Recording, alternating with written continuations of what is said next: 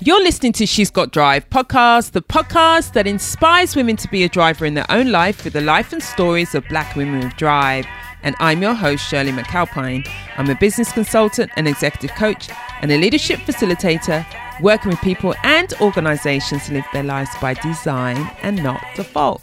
Welcome to an episode of What's Been Driving Me This Week, where each week I share with you what is the main thing that is occupying my mind, my energy, my time, and my spirit.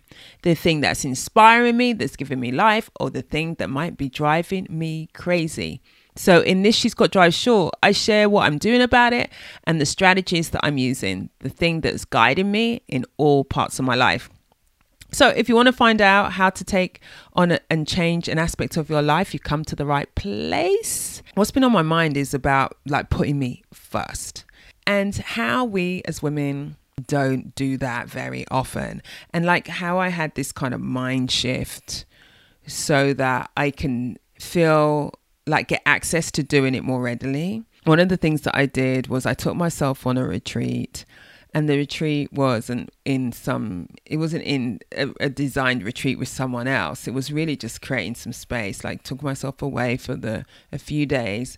And I wanted to have some time to reflect on my life, some time to journal, some time to walk, some time to exercise, some time to do some work and to think through what it is that I want to be doing the work to put it in action.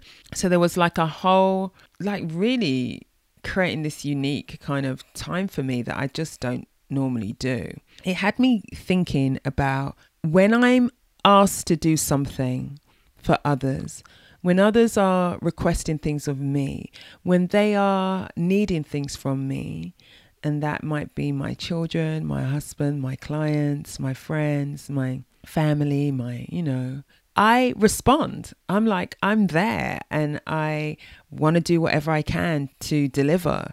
And I put in the hours and I work hard and I really think creatively about how do I help, or how do I support, or how do I fill in the blank. And then when I think about what I need for myself, I haven't been bringing that level of kind of rigor to it. And so I started to think that what if I am my own client? Or what if I am my own mother and I am my own sister and I am my own friend? And if I related to myself as that, would I then shift how I create time for myself and how I look after myself and how I make sure that I have what I need? Because if you think about when someone asks something of you, or when you think about you're at work even, you're at work, you've got tasks to do, you get on, you do it, you respond, you're thinking about how do I do my best work? We don't always have that relationship to ourselves. So if we could do a mind shift, we are our own client. We are our own child. We are our own mother. We are our own sister, friend. And then from that place, then you're more likely to honor what there is for you to do for yourself. And if you want to know how to care for yourself, look at how you care for others. What are the things that you're doing for others without even thinking? You just that's what you give. What if you looked at that and you started to do it for yourself? Years ago, I bought a book called The Artist's Way. It was many years ago. God, that must have been 30 years ago maybe now. I bought a book called The Artist's Way and by Julia Cameron. And I worked on that book. And I remember one of the things in that book was you had to take yourself on a date each week. You had to think of what's the kind of things that you would do when you're going out on a date or when you're creating a date with someone else. And then you do that for yourself and you take yourself out on a date. It was so amazing what I would then create for myself as things to do in the day, and how much care and love and attention I was showing myself when I was creating these dates.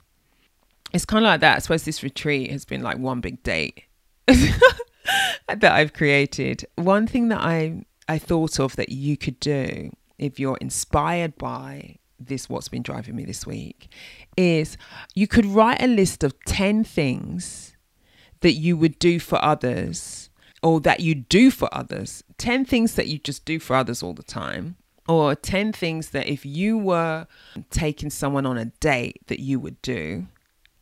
And then once you've done that list, you're going to take 2 of those things and you're going to do it for yourself. Not 1, but 2.